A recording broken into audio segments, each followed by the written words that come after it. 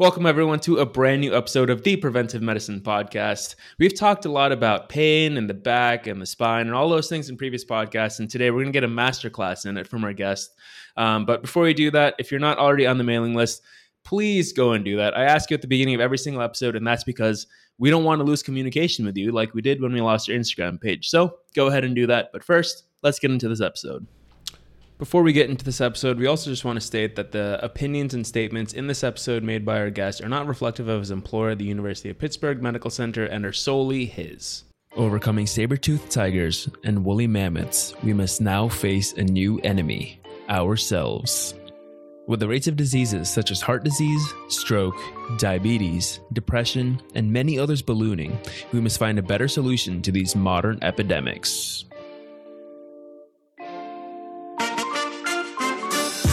to the Preventive Medicine Podcast. We believe in building a foundation of health by means of prevention so that you can build the life you want and find fulfillment with no barriers. Hear from experts around the country on how to take your health into your hands. Take control and build a foundation of health for the life that you want to live. And now, here's your hosts, Jason Garrett and Raghav Sharma. So typically on these episodes, we've interviewed either attending physicians or people who have been in the field for a long time. And today we're breaking a little bit from that, but for very good reason. Today we're actually interviewing the academic chief resident of the Department of PM&R at UPMC, which is the University of Pittsburgh. And this is Dr. Jim Eubanks. So he has already had a tremendous amount of experience and is actually now on the Clinical Practice Guideline Committee for the North American Spine Society, which is a pretty big deal. And he's also already has a master's in sports and science in rehab, as well as previously having a doctor of chiropractic degree. He's also heavily involved in resident education, helping out younger people within the field of PM&R, getting their steps, connecting them with mentorship. So proud to have him on the podcast. Welcome, Jim. Thank you so much for having me. Now, like I said, you have a lot of experience with pain and the back. So that's kind of what we're going to dive into here. But before we do that, can you just tell us a little bit about yourself and what you kind of hope to accomplish in the future, seeing as you're just now about to graduate residency pretty soon? Yeah, sure. So as you mentioned, I was previously a chiropractor. But I had a unique opportunity to work in an orthopedic practice, and it was the largest orthopedic practice in the country, actually, Ortho Carolina. I worked in their spine center under the direction of the late Craig Brigham, who was their spine surgery fellowship director and one of their presidents at the time of their formation. So I had that experience moving into medicine. Turns out that Dr. Brigham was friends with a physiatrist named Jim Rainville, who just recently retired, but is in Boston at the New England Baptist Hospital. And so I went and spent time with him during the summers for 3 years in a row, actually. And it was at that point that I realized what physiatry was able to bring to the table in terms of its unique perspective on medicine, and in particular, the problems of musculoskeletal care. So that's sort of the introduction there. Went back to medical school, pretty much with the intent of going into PM&R from the get-go. In fact, I wrote my essay for medical school, partly about PM&R, and stayed on the path. And here I am now at UPMC, about to finish up. I'm in my final year. Definitely. We actually share that interest. I didn't write about it in my entrance essays, but I also knew about PM&R before I went to med school. It's always very rare to find someone else who is that way. I did not have any previous experience, though. I didn't work for anyone who happened to be a physiatrist. I just happened to shadow one and thought it was super cool. So I've been sold since. So that's good to know that there's common interest there. What do you hope to do once you graduate residency? You have so many years that I'm hoping you're planning to do something with that, just because you have some tremendous experience, probably will make some big changes. But what do you plan to do? Yeah, well, I hope to bring a lot of my experience working across disciplines into the field. You know, physiatry has a lot to offer in terms of its diagnostic workup, its understanding of rehabilitation, and the functional needs of patients, as well as procedures. And so there are procedures that work really well for removing certain types of obstacles to recovery that physiatry does very well. And so I think combining all of those things in the practice will be useful and beneficial. One of the things that certainly of value in terms of my circuitous route, to medicine is understanding different perspectives and entryways into the health system, particularly on the rehab side. And so I've worked very closely with, chiropractors, of course, but also physical therapists, occupational therapists, and then surgeons as well. So having an understanding for what they do, how they think, and bringing that into some kind of useful clinical format where we can all understand each other better is one of my major goals, because we've got a major musculoskeletal burden that we're not handling very well. And that's kind of the primary impetus for my, move into medicine.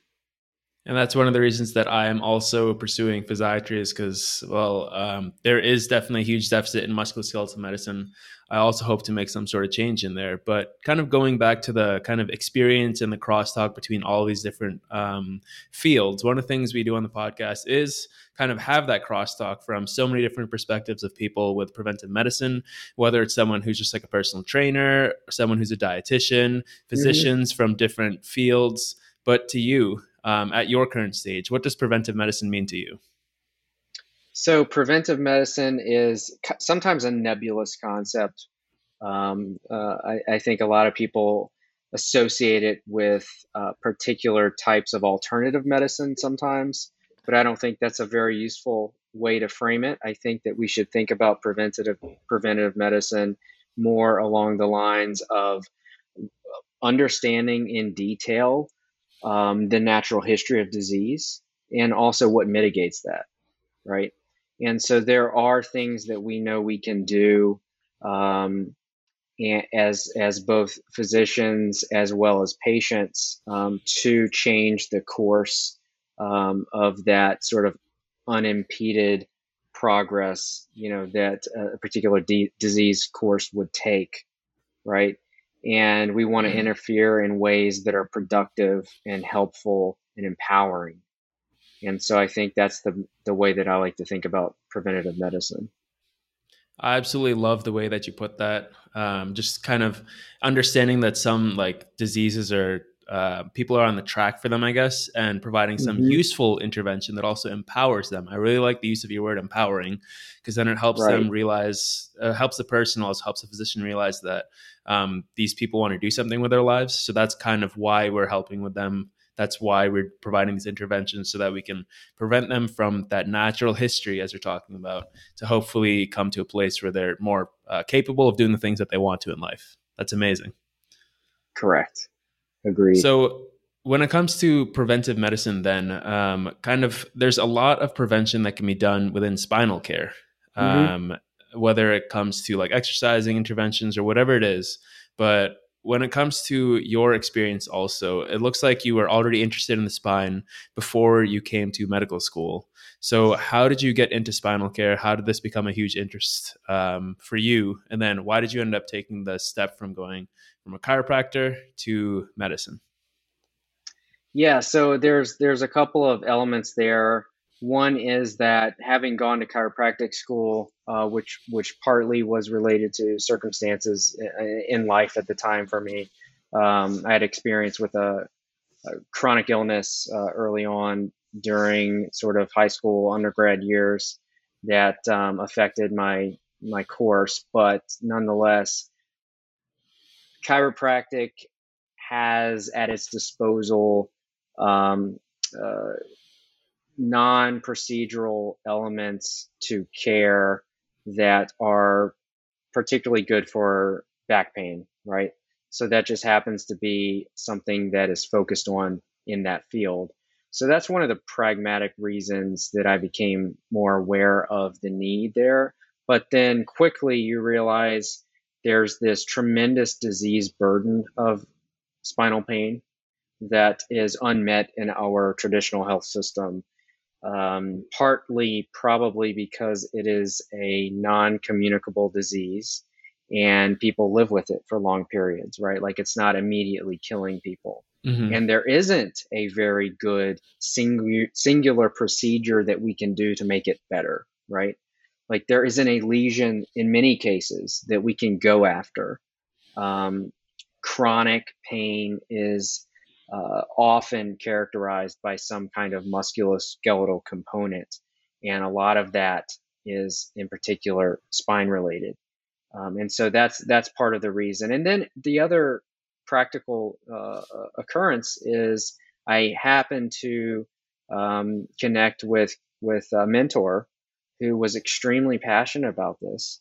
And so I think during our years of training early on in our careers, if we happen across someone who is very passionate about something, it's contagious, right? And that was certainly the case for me. Craig Brigham, who's no longer with us, passed unexpectedly several years ago, but he he had this passion for spine disorders and the pain that patients suffer from therein, and it was something that I felt a sort of magnetic, attraction Hmm. to that as well while we were going through it. Sounds kind of like a passing of the torch where a lot of Yeah. work is done and now it's taken to you, and then you're taking that burden, not necessarily burden, but you're going to take the field further. Yeah, So yeah. And just to interject one more thing, that so the hard thing for us as healthcare providers is that we aren't doing a good job. We have a lot of data on this. And despite the fact that we've been throwing a lot more money at these problems, the outcomes are not improving. They're fundamentally either as bad or worse over the years. And so we've got to change how we approach it. And so I think that's a powerful reason to be interested in trying to fix it if you're a for problem sure. And solver. yeah, and we're going to touch on kind of what we're doing with spinal care and back pain in just a second. But before we get there, I want to ask, I know you mentioned it a little bit previously, but why did you decide to make the switch from being a chiropractor to a physician? What was that like deciding factor that you're like, okay, I should probably go to medical school if I want to do physiatry and go here? Sure. So the big thing is this concept called cultural authority, which is essentially that you don't have to waste your time justifying yourself to people.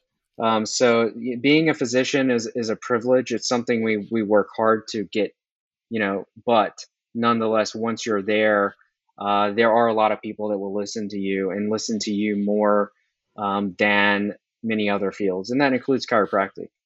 To be quite frank, I was burning the candle at both ends, so to speak, trying to get patients to listen, to the advice I had to say, even though it was um, well cultivated through the education that I had been receiving from good mentorship. Nonetheless, being a physician was a step that would allow me to do more of what I was interested in doing and not spend so much time on other things. Sure. And now let's attack back pain. We've kind of been dancing around a little bit, but the time is here. It's a big So task. I know exactly. We'd probably take like 3 hours for a full length discussion of just one part of back pain, but we're going to try to do as much as we can with the time we have.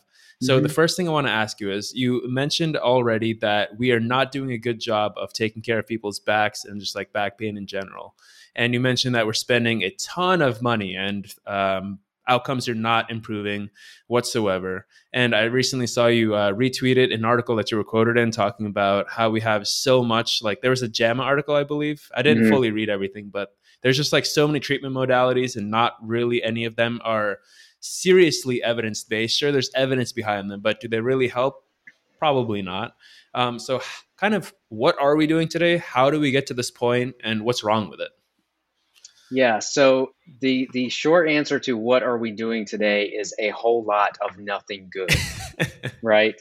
We have large lists of things that you can quote try for back pain, right? And it's a very unscientific approach. I mean, we basically have low level evidence for a lot of stuff, and we throw it into lists and we say this is our general recommendation. And part of that is because we need to do better science. There needs to be better research. The the weight of that needs to be placed on the spine community to do better work. And there's no getting around that, because other fields in medicine far outcompete us for doing good kinds of science. And so that's a cultural issue. So the culture around musculoskeletal medicine and pain in particular needs to change, because pain, the problem itself, the clinical problem as it presents in patients, is a very subjective thing, right? Like it's a ball Yep. that does not follow linear courses, Mm-hmm. right? So the natural course of pain moves, in sort of a sinusoidal pattern. Mm-hmm. There are good days, there are bad days, and Oh it yeah. depends on, when you catch the person as to how they report their pain to be at that moment, right? So the greatest way to see improvement in a patient's pain after an intervention is to ask them 2 weeks later, because that's kind of the natural ebb and flow of things, right? And that's not good. So we need to really think through this and understand that there are differences, important differences, between acute pain related to trauma and chronic pain that persists over time and is no longer directly related to a peripheral tissue insult. And I think that's one. I think later, we kind of discussed some of your thoughts earlier, but that's something that needs to change at the medical student education level. For example, we need a better understanding of pain, how it changes over time, and also how it exists differently in the nervous system. So it is not a uniform process. The whole Mm-hmm. Cartesian model of an injury to the toe traveling up, you know, uh, um, the nerve roots to the spine, to the brain, it is not adequate for understanding chronic pain. And I think that's a problem that we have to address too.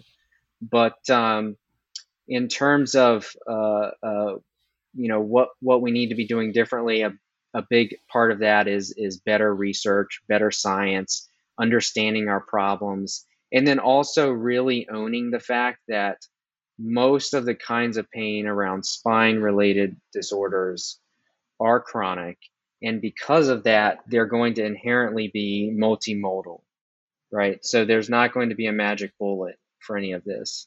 And we still don't do a great job acknowledging that fact with patients. And so some of that is essential. The one other major piece here, though, is that you have to have policy that allows you to practice in the ways that need to be practiced to take care of the patient, right?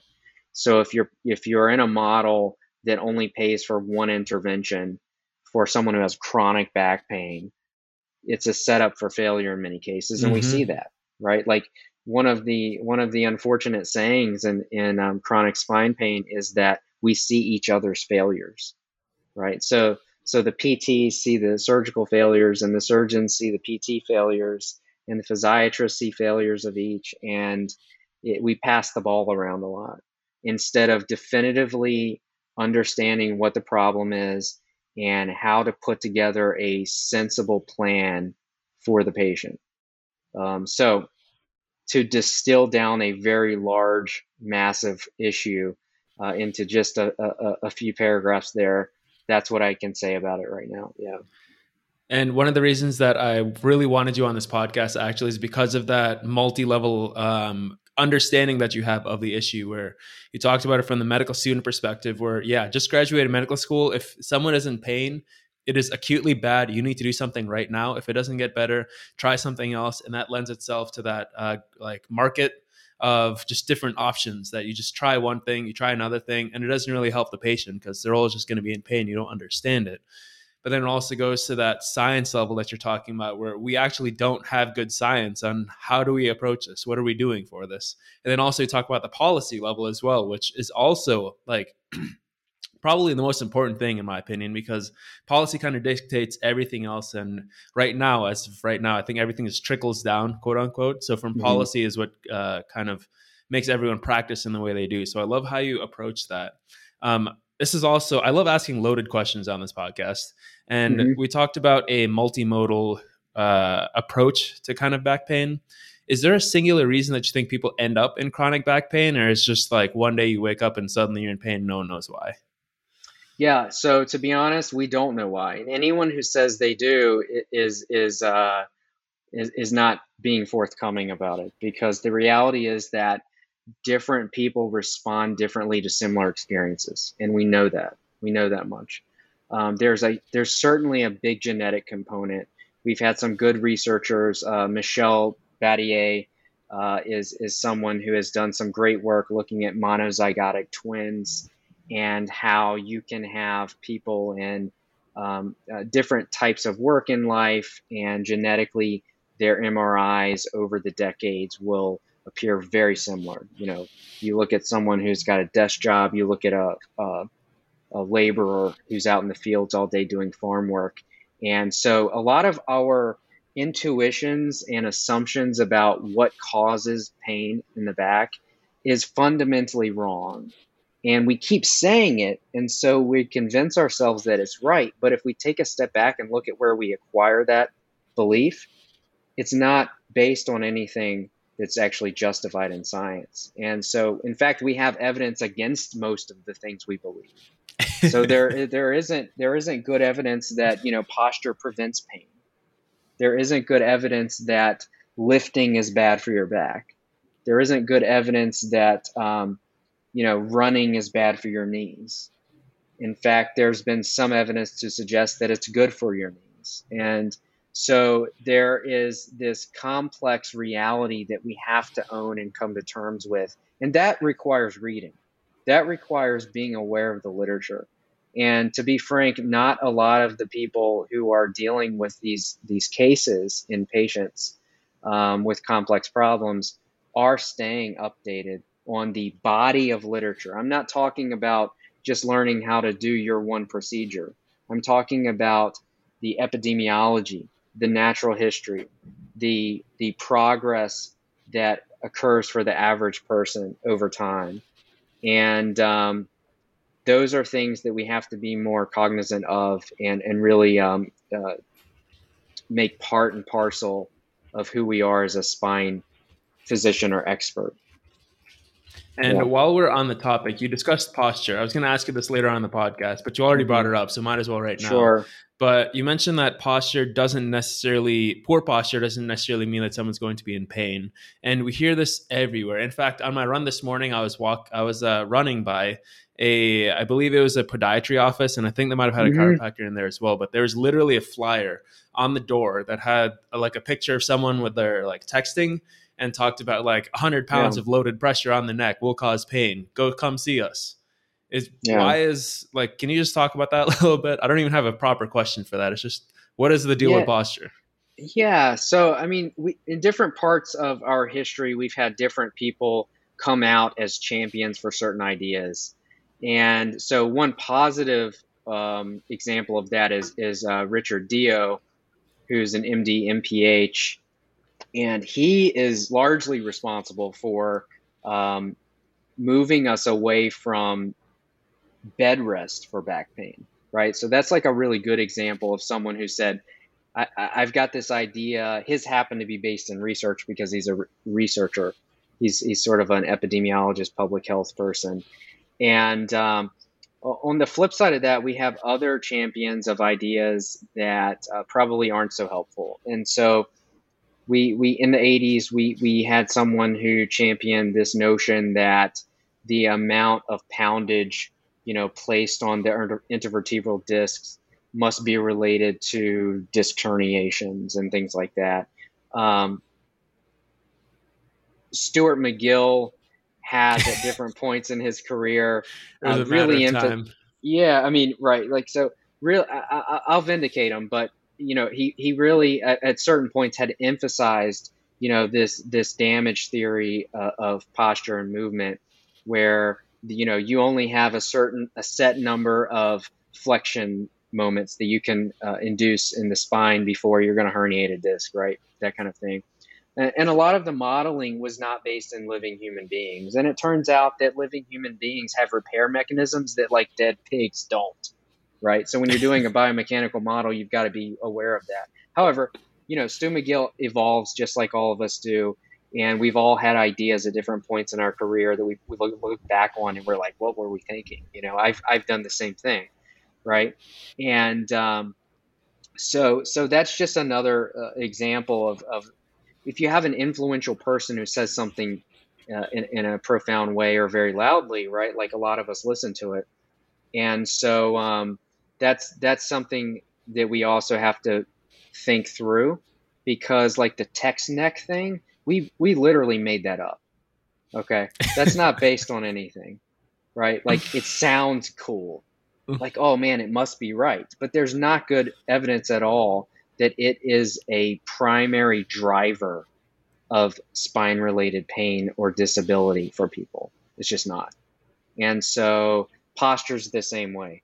We don't have a lot of good evidence. And in fact, Peter O'Sullivan has worked with some folks more recently to show that the state of the evidence for posture is not sufficient to say that we know it leads to bad outcomes. So that's, and then I'll point out one more thing. So there's a big difference between posture, right? Posture, you may want certain posture for certain functional reasons, right? Performance wise, if you're a competitive power lifter, you're going to want technique to be a particular way because you can exert more force through that particular technique or posture, right? But that's different than someone who has pain in a posture or position. And that's also different than someone who has structural change. So someone who's extremely kyphotic from ankylosing spondylitis is not the same as the person who, is bending forward and looking at their iPhone, right? And we have to delineate those things better because we don't right now. So for sure. Yeah. And I think another thing that kind of exacerbates it is that we have people in like companies and entrepreneurs coming out with devices that are kind of building on this already faulty science where they're like, oh, we'll put something on your neck that like sends a little buzz through you to make sure that you're standing up straight. Yeah. And all of those things. So it kind of just exacerbates the problem. Right. We want to take a quick break to remind you that this podcast is not intended for medical advice and is for educational and informational purposes only. We also want to remind you of our Instagram page @PreventPod, where we share various content relating to each episode that you can share with your friends if you enjoy our episode. And lastly, don't forget to sign up for our mailing list so you know right away when an episode goes up at www.thepreventivemedicinepodcast.com. And with that, let's get back into this episode. Okay, so when it comes to back pain, one of the things that we also like doing in this podcast is kind of having some relatively practical takeaways. Obviously, not medical advice, as you guys just heard in the break. But when it comes to back pain, everyone's going to experience some sort of pain in their life. It's part of the human process. Like, we're not going to be pain-free every single day. That's just not possible. And part of the natural history of some of these things is that pain will come and it'll go. And some people will have that back pain that's not acute, not due to some sort of acute injury or whatever it is. When should they actually see someone for their back pain? Great question. I think the simplest way to think through that problem is when there's some major functional deficit or impedance in performing your daily activities that you would normally perform. So when things start to change for you in a way that you cannot overcome in a reasonable manner, that's when you probably should seek assistance. The unfortunate part here, though, is that we have such variability in who to seek assistance from right now. And this is a problem. I have this problem consistently. Someone will say, hey, I'm in such and such city. Who do you recommend I go to? And this is not a matter of just picking someone because of their degree or where they went to school even, right? Because the way that we practice in spine is so different. And there's been some good work looking at the variability in spine surgery, to just pick on surgeons for one moment briefly. You can look at zip code and see dramatic differences among 100,000 persons that live in that area and the number of spine procedures or surgeries that will be done to them. And that says something about, the behavior of us as clinicians rather than the disease prevalence, right, in society, for example. And so this is hard. You have to build personal relationships and get to know people well enough that you can make specific recommendations. But once you have determined that the pain is to the point where it's really interfering with your daily life, it is a hard next step to figure out where to go to get help. And that's something that is, again, that comes back on us as a spine community. We need to do a better job with that. This is not on patients. This is on the spine community to really clean this up and become more standardized in what we do, and know that we can trust each other more, and therefore patients can trust us in what we will tell them to get them back on track.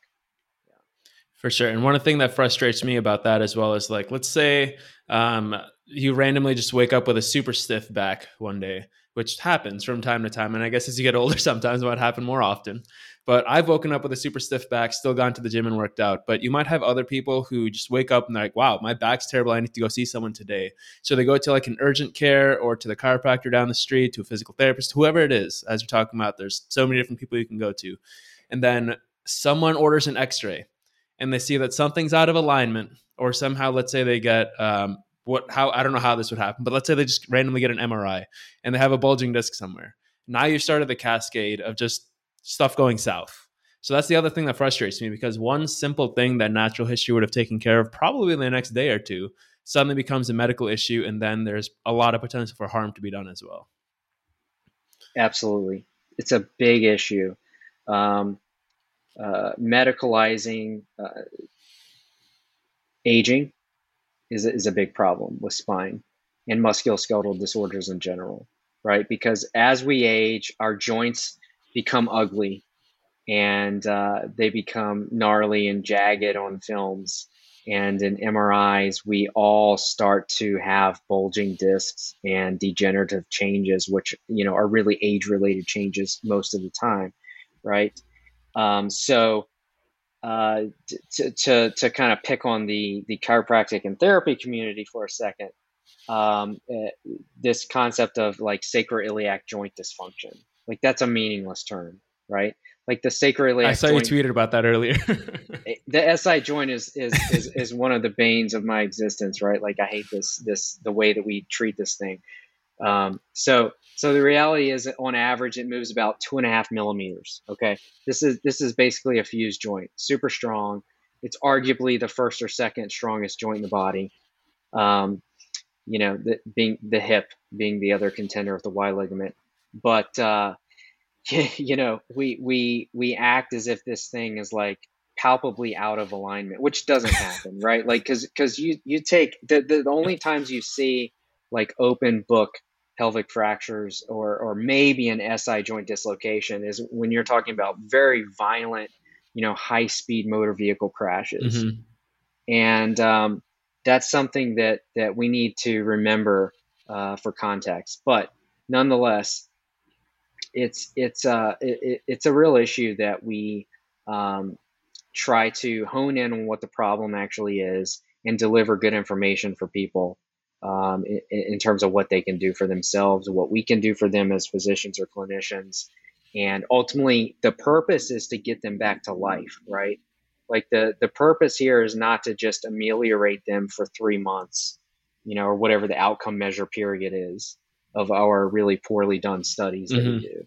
But we've got to track these people and make sure that they are living with these conditions, because musculoskeletal changes continue to occur.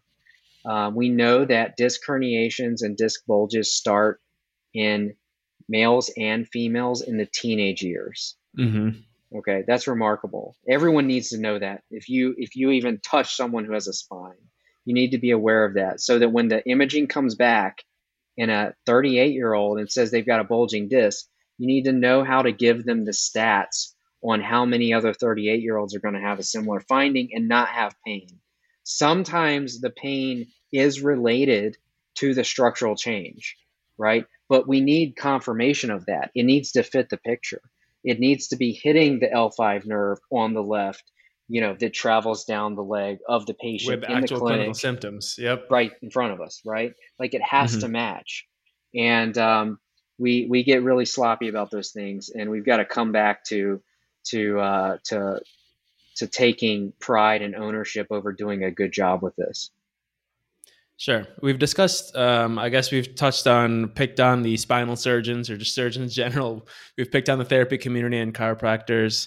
Um, Not necessarily picking on them, but when it comes to spinal care and back pain, what about physiatrists? Because we're supposed to be rehab specialists. What is the role of physiatrists when it comes to this topic? And are we doing a good job? It's a great question. So we're not doing as good a job as we need to be. That's pretty clear because our outcomes aren't improving, For sure. right? Yeah. I mean, that's the most objective way to measure this. Uh, we must see our patients getting better, and we must be able to document it in objective ways.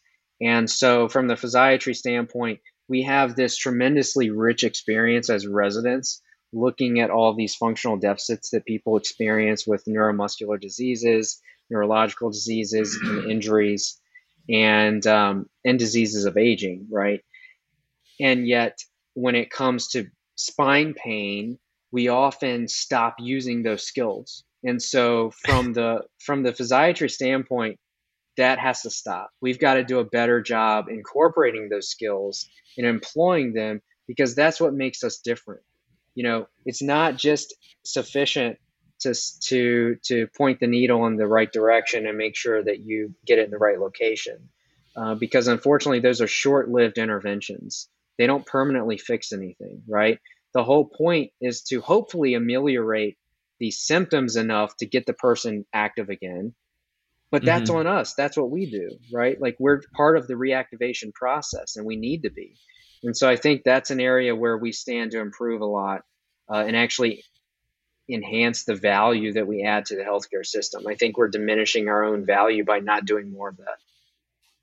I think that physiatrists are actually in the perfect position to take care of this kind of specific complaint of lower back pain, just because I obviously haven't gone through the full training as you have yet. I'm still an intern.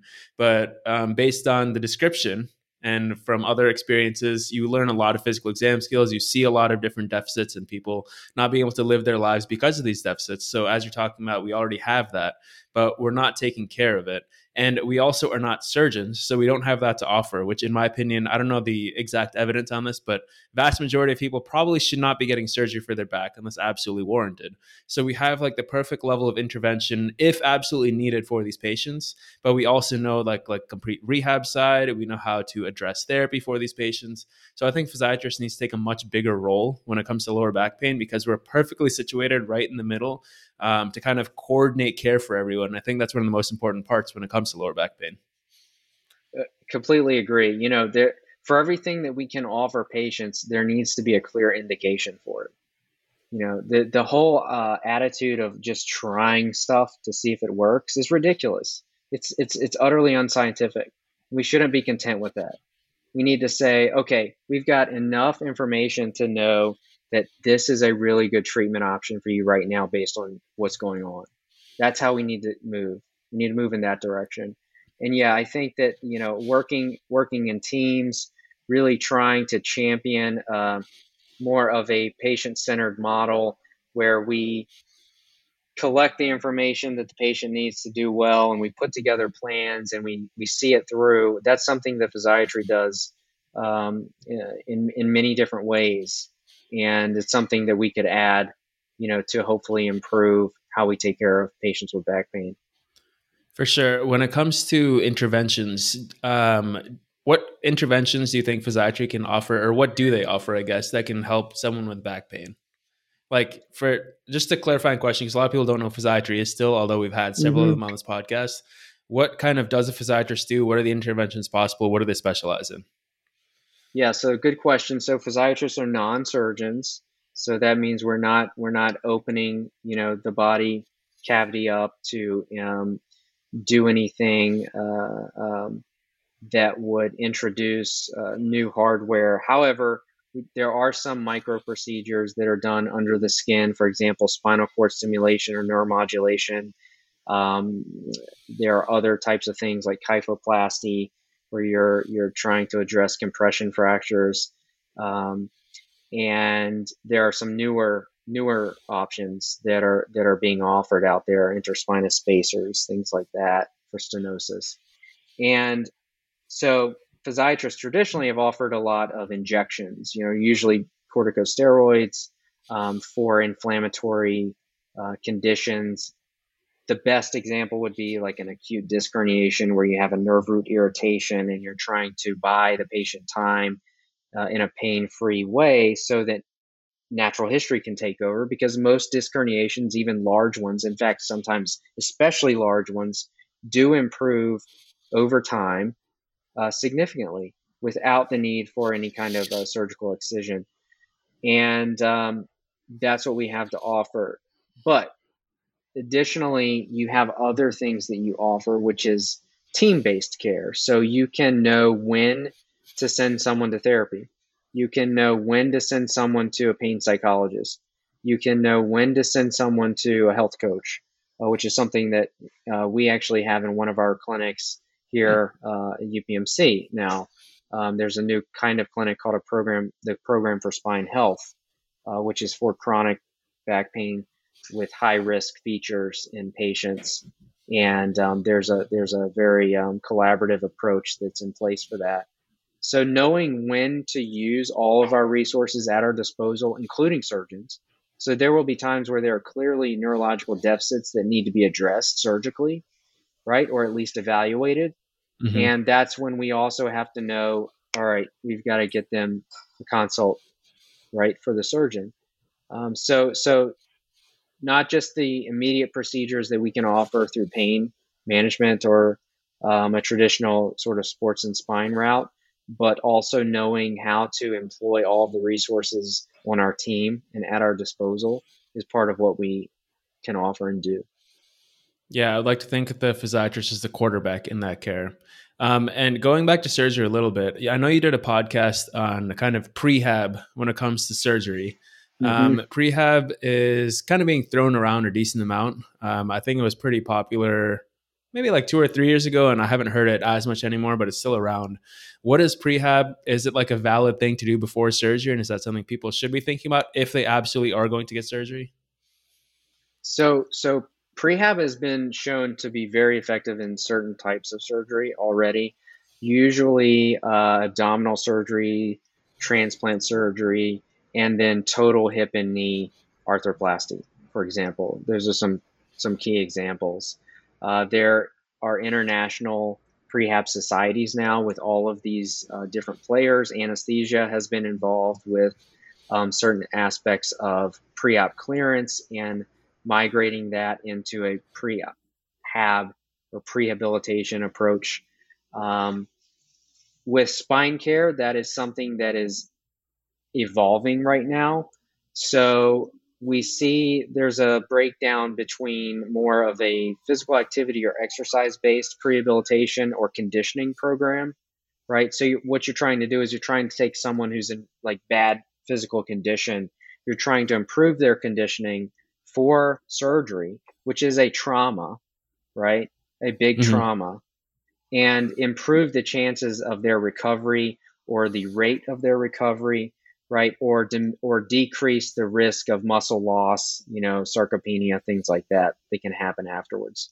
The other thing here, though, is more of a sort of educational or psychosocial intervention. So cognitive behavioral therapy is being looked at, as well as pain neuroscience education. One thing that we do know is that patients who undergo spine surgery, for example, feel like they do not have adequate information about the expectations of surgery.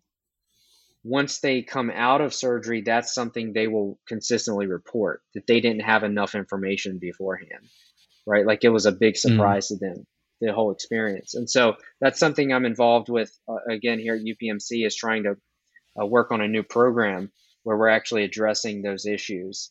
So I do think that we're going to see a lot more of this evolve over the next few years. There are a couple of RCTs underway looking at prehabilitation in spine surgery. One of my mentors is a guy named Rob Smeets, who's an MD, PhD in the Netherlands. And he's involved in one of those two major RCTs right now that's underway actually being looked at. And so hopefully we'll get some good information on how those things, can positively affect the outcomes of surgery. It's a nice additional avenue for rehabilitation to play along the continuum of care. Definitely. I think that we've done a pretty decent quick and dirty on back pain. And before Yeah. we jump kind of like to the higher picture policy questions that I have for you, because I know you're passionate about that. You talked about at the beginning of this podcast. Is there anything else you want to address when it comes to back pain that you feel like could be added to this quick and dirty? No, I think that we've really touched on most of the core elements here. Again, we've got to know what we're dealing with. We've got to understand the problem well, and something that physiatry can really add to the mix is a good understanding of musculoskeletal conditions, the etiologies therein, and try to better understand the course of recovery that a person can expect as we move forward with their care plan. So, Sure. And I yeah, think one of the other overarching themes of this is also that we're trying to help patients get back to what they want to be doing, not necessarily completely pain free, but we want those functional outcomes, quote unquote. that So moving, matters. That matters that's the all. most, right? At Like, the end of the day, that's I all that don't, matters. yeah, I mean, the numerical rating scale or the VAS, like that's fine. But if they're not able to go out and spend some time with their grandkids or, whatever they want to be doing in life, then, what does that really mean to us? Exactly. So moving on to the bigger picture, you talked about kind of med student education, resident education when it comes to pain. But what specifically do you think that we can do for medical students based on your experience in medical school that we could improve this? Where are the areas for improvement? Is it another rotation? Is it adding things to the preclinical curriculum? Where do you see improvement here? So I think in the rotations themselves, probably two things need to happen. One is we need a more realistic training experience when it comes to pain. Like I said before, the differences between an acute trauma and a chronic pain etiology. And then we also need more exposure clinically to professionals who deal with musculoskeletal pain. So, we don't have a big emphasis in our medical curriculum right now on that particular element, right? Like we don't usually it's IM or FM, organic diseases, general surgery, general Mm-hmm. pediatrics, OBGYN, psychiatry, bread and butter things that we need to know. But unfortunately, what that means is that the average intern who comes in, to a system responsible for patients as a practicing doctor is not going to be well exposed to a lot of the common conditions that people experience over the course of the lifespan. And that's a problem because everyone experiences musculoskeletal disease in some way for the most part, right? Yeah, at least, we cite this constantly, but at least roughly 80% of people experience back pain in their adult lives. You can't ignore that. And just because it doesn't kill someone, this isn't a dialysis patient, right? Uh, but it severely degrades quality of life. And as people are living longer, it becomes a priority. Yeah. And also, I think when it comes, we touched on this in the last podcast with Dr. Bowers as well, but it also comes down to familiarity with who can help with the situation. Because in Mm-hmm. my experience, when someone comes in, let's say whatever complaint they have, let's say you're on an FM rotation and you're helping manage their hypertension or diabetes medications, which is something that's very common. But then also the patient adds in, oh, I also have been having some back pain. Like, can you help me with this? What do I do about this?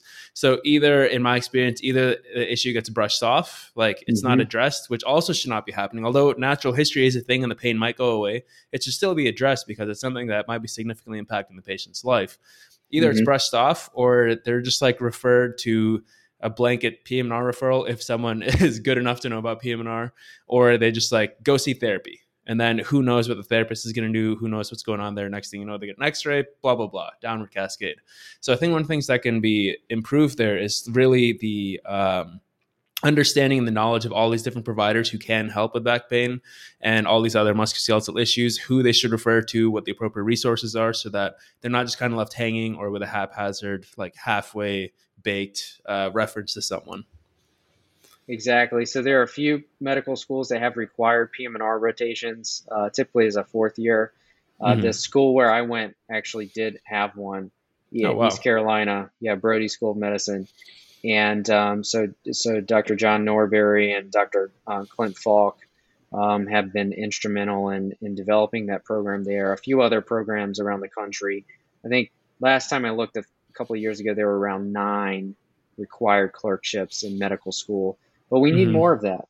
Medical students need to be exposed to this, because here's a big problem that we do have, and that is, if you think about it, as a musculoskeletal person, we aren't ordering like echoes for the heart, right?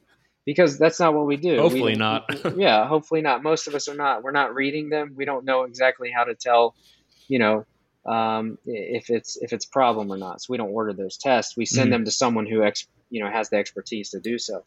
However, in primary care, routinely MRIs are ordered for the spine, despite the fact that knowing the prevalence of a disc bulge or disc herniation in the average population is not something that your PCP can rattle off the top of their head. And so understanding that we need to respect the differences in each body system across the board is something that comes through exposure, right? And so having more exposure as medical students, I think, would improve on some of those issues that we're having. Definitely. Moving on to the resident side, you mentioned that residents, specifically in physical medicine rehab, get a lot of experience with the various different conditions and reasons that people have whatever disabilities or impedances, but they don't necessarily apply that to back pain for whatever reason. What can we do there to address that? Yeah, we treat the back very differently. If you want to get a bicep stronger or condition it, for some kind of physical activity purpose, we tell people to lift weights, right? Resist. What do we do about the back? We say, don't bend over. It's the exact opposite. It's very strange, right? And there's no evidence for why we should do it differently. And so you need people in our residency programs who are able to speak intelligently on these discrepancies. And that's something that I think we can definitely address. But it has to be a concerted effort, and you've got to have people who are interested in correcting some of those problems. It is a problem, though, and so I hope that some people will hear this podcast and realize it to be such, and maybe even advocate for it in their own programs moving forward. And I know we do have some residents and medical students that listen to this. So if you are one of those listening to this, then just be cognizant of this so that you know what to do when that patient walks into your door in the hospital with back pain. That's right. And then taking it one level further to policy-wise, you mentioned some changes policy-wise that you would like to see that could kind of help provide better patient care. I know we're already 52 minutes in. I don't want to go another hour, but what are some of those, like briefly, that like the highest impact policy changes you would want to make? Yeah, I mean, just in general, we've got to have incentives that align with the evidence and that allow us to carry out the full scope of what we can offer patients. And so in order for us to address some of the behavioral elements that come with chronic pain problems, we've got to be reimbursed sufficiently for that time to do so. And that's a major problem we still have, right? Like, we don't get paid to talk about certain types of issues that we know will impede progress with people. And so we've got to make sure that our policies reflect the need there and allow us to be reimbursed for our time. And then things will change. The way that you stop a certain bad behavior in medicine is you stop paying for it. It'll stop overnight. It definitely will. And one of the things that you brought up earlier on is that clinicians that are doing a lot of these interventions don't have the broad base of knowledge of the current literature of what's going on. And kind of reading that literature and communicating that to the patient is also a huge part of back pain, because an understanding of back pain contributes to resolving back pain, because now they know what's going on. but that time is not paid for, obviously, counseling. So it would definitely fix it. All right. Wrapping this up. If you're in a coffee shop and someone asks you, how do I get healthy in 2 minutes? What do you tell them? So I'm going to take a page from one of my mentors. And so Chris Standard says that everyone needs 5 things in life. And I think this is a really good way to frame it. Exercise or physical activity or impact, sleep, nutrition, social connectedness, and purpose, right?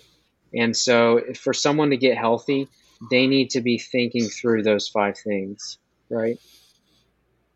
And I think that we can use that framework as physicians, especially as physiatrists who care about function and recovery and getting people back to doing what they want to do in life. We can use that framework to better understand what health is and what makes a person healthy. Perfect. I love it. Thank you so much for coming on. This was an absolutely incredible episode and a masterclass. I hope that our listeners back home enjoyed this and got something out of this. Jim, thank you for coming on. I really appreciate your time today. Thank you so much for having me. It was a pleasure. All right. Take care. All right. Hey, everyone. This is Raghav. We hope you enjoyed this episode of the Preventive Medicine Podcast. If you want more content and to join in on the conversation, find us on YouTube, Twitter, and Instagram at PreventPod. That's PreventPod.